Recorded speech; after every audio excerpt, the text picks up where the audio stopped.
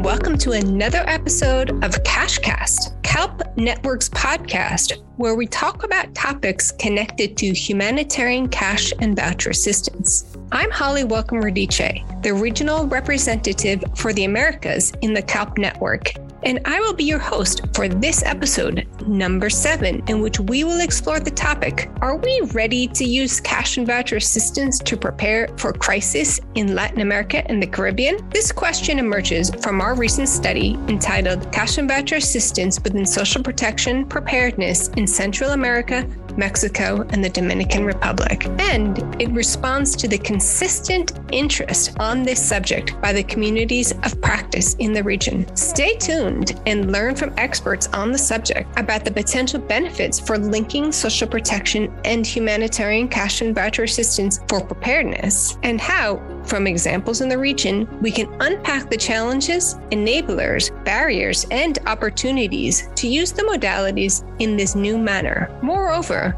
how these modalities can contribute to more efficient social assistance systems aimed at improving the lives of millions of people affected by crisis.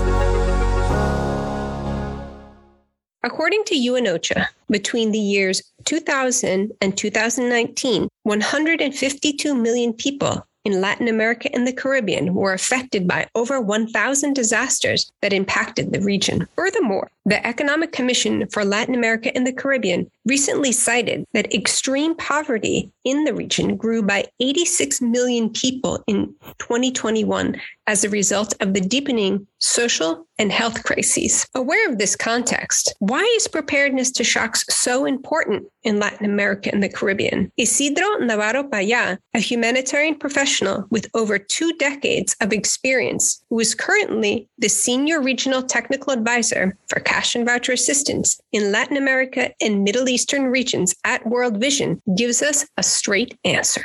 We know that in this region, in the Central America and the Caribbean, we have a disaster that happens seasonally. No, so we know that every year we will have hurricanes. We know we will have droughts, and so it makes a lot of sense to prepare, for something that is coming. And with the increased use of technology and science, we also understand better the impact of climate change, and how this affects, the regular patterns, of the weather. So in that sense, it is much better. You can have a preparedness. You can have an emergency response that is more effective, achieving the expected objective, and also that can do more with less resources if you actually prepare, well in advance, as it is coming. At the same time, also, we know that now with cash transfers, with the use of cash transfer, we can do a better response. But at the same time, this is more complex in the sense that it requires to have the proper registration systems in place, the proper delivery mechanisms, and this it needs to be tested before the actual response. It's not. It has complexities that the traditional in-kind delivery of assistance didn't have, and so I think now preparedness it is more relevant and it makes more sense than ever before. So Isidro, considering what you just said, that preparedness makes more sense now than ever before, how are social protection systems prepared to respond to shocks in the region?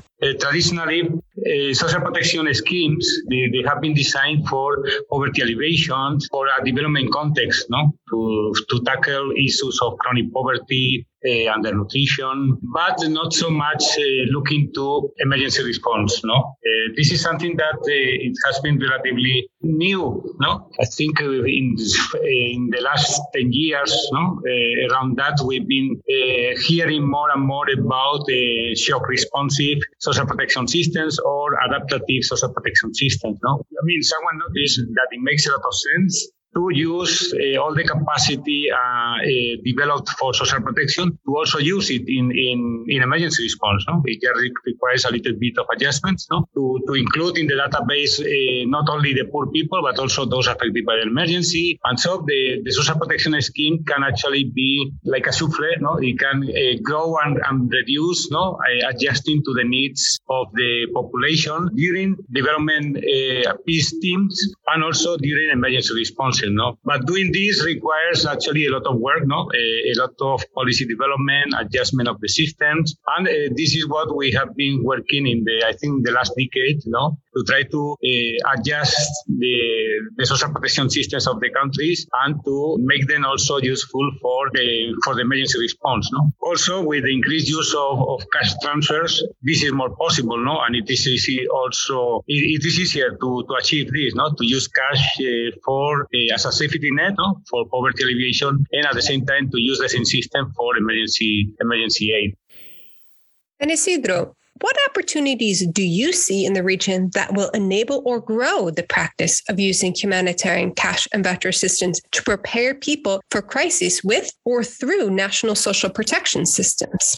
I mean, in World Vision, we consider the cash transfers to be an enabler, no? So it's not only a way of delivering aid to the people affected by a crisis so that they can buy food or they can buy hygiene items, no? I think with delivering aid, now thanks to technology, delivering aid is also an opportunity for the people to have access to technology, no? For many of them, it can be the first time that they can use a mobile phone to receive money. Also, this can help them to access other financial services, to access the internet and to get more information. Also to get into social media. No, now in the emergency, we see that a lot of the people affected they organize WhatsApp groups or Facebook groups where they communicate, no, and they get the information about where they can get support from each other or where there is some services they can access. Meaning the opportunity is not only about what the institutions can do, which we can do a lot with better collaboration and harmonization of the standards and the systems, but also I think the people are more empowered, no,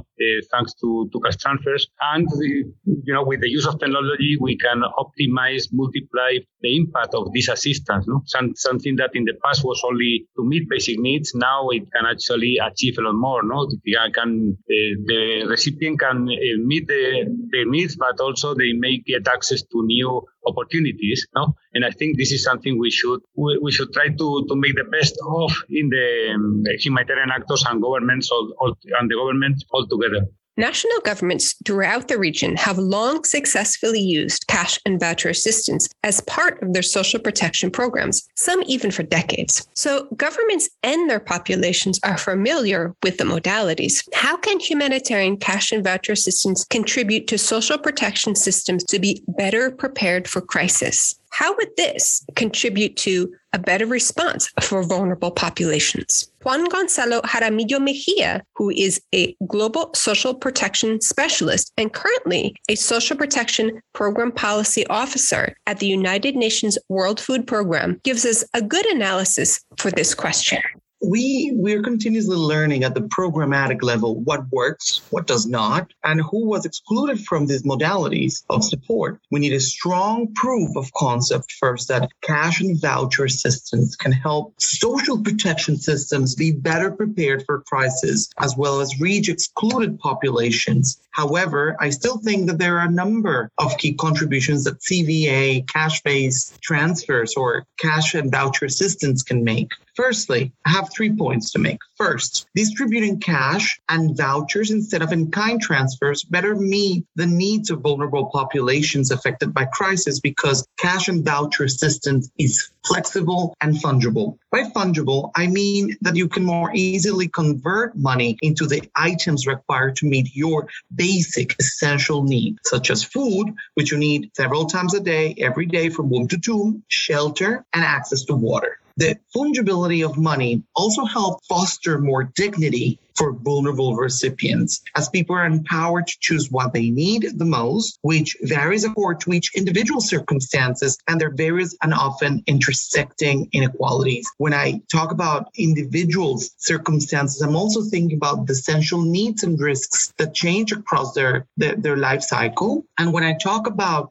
various and often intersecting qualities, I talk about those social identity markers, your age, your gender, your ableism, your social class would pose certain challenges for you to meet those needs effectively and be able to effectively address your risks. I'm also thinking about the economic part on the level of income and assets that people have and spatially where they are located. People are no monolithic categories and they're just a wide variety of different markers that will affect their ability to meet their needs. So secondly, cash and voucher assistance have some real synergies with social protection systems. During a crisis, we would like to see the coverage, adequacy, and comprehensiveness as a minimum of a social protection to increase to the population. If properly targeted, cash and voucher assistance can effectively reach previously excluded populations and improve the coverage of social protection systems by facilitating, for example, the horizontal expansion. That is, more people will be included in the system. Cash and voucher assistance can also increase social protection's adequacy, which is so important, by meeting people's increased needs during a shock or while they're experiencing a crisis. Finally, as cash can allow people to access essential services like health, education, and transportation, improving the comprehensiveness and the linkages to other sectors that social protection systems can have. And I wanted to say here that, when linked, cash and voucher assistance can also improve the preparedness of social protection systems, as we were talking, as cash can be deployed efficiently, effectively, and rapid after the onset of a crisis. For example, and I want to give here an example from Latin America and the Caribbean. We have El Salvador, for example, rapidly transferred $300 to 1.5 million people when it closed its borders in response to the COVID-19 pandemic in 2020. This money helped alleviate the loss of income from the pandemic by this 1.5 million people, and therefore prevented vulnerable populations in particular from undertaking negative coping strategies or from being unable to meet their essential needs when we really see how nutritious food is critical. Providing cash directly can also be cheaper. We found that providing in-kind assistance, as there are no shipping costs and there's limited wastage from providing goods people do not want or need. However, it is worth noting, I want to say that cash and voucher assistance is often supplemented with other modalities. And I often talk that we need to be ambidextrous of bringing sometimes cash with in-kind to ensure that we meet, holistically the various needs that people have. For example, in El Salvador, the government simultaneously froze utility bills and loan payments, as well as distributed 2.7 million food baskets to complement its humanitarian cash and voucher assistance efforts. So thinking ambidextrously here is kind of importantly. So my final point here is that circulating cash through the local economy builds resilience in the local community by supporting local businesses and preventing the collapse of food market. The multiplier effects are critical here because if you go and see like the CEPAL, the ECLEC, the Economic Commission for Latin American and the Caribbean from the UN, extreme poverty would have been about 1.8 percentage points higher in Latin America and the Caribbean if there were no emergency cash transfers in response to the pandemic. Despite these advances, there are particular barriers or challenges in using humanitarian cash and voucher assistance for preparedness in social protection that characterize the region of Latin America and the Caribbean. Which ones could you mention, Juan Gonzalo? There are a number of barriers to building preparedness for cash and voucher assistance in social protection in the Latin America and the Caribbean region, for example. They're financial, legal, and political restraints for increasing government investments in preparedness. For example, mobilizing resources after the pandemic-linked recessions in Latin America and the Caribbean might be difficult. Fixed regulatory frameworks might delay the deployment of humanitarian cash and voucher assistance in response to shocks, and political will and support for free money in quote unquote might be low. However, there are not just domestic bureaucratic barriers, but international ones too. We need better coordination in data management between agencies to ensure that registries are consolidated to avoid duplications, errors, and missing people out. Cash working groups and other international forums might be able to circumvent these barriers and improve collaboration to share international expertise and strengthen government capacity, but need to be organized in advance, be context-specific, regular, and inclusive of government officials to clarify the role of different international agencies and agencies within government itself. We can use the examples of Honduras and Mexico to see barriers facing humanitarian cash and voucher assistance for preparedness in social protection. For example, in Honduras,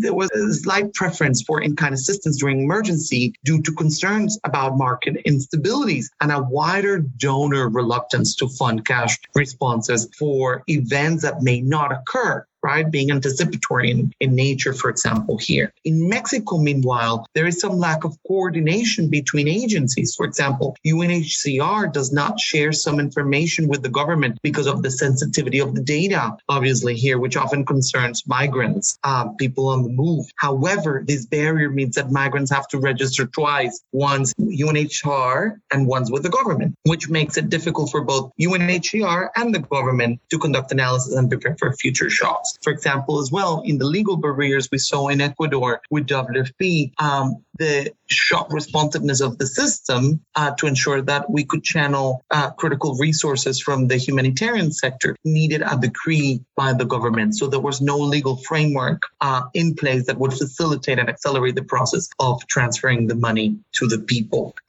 So those are kind of some examples that I hope are useful.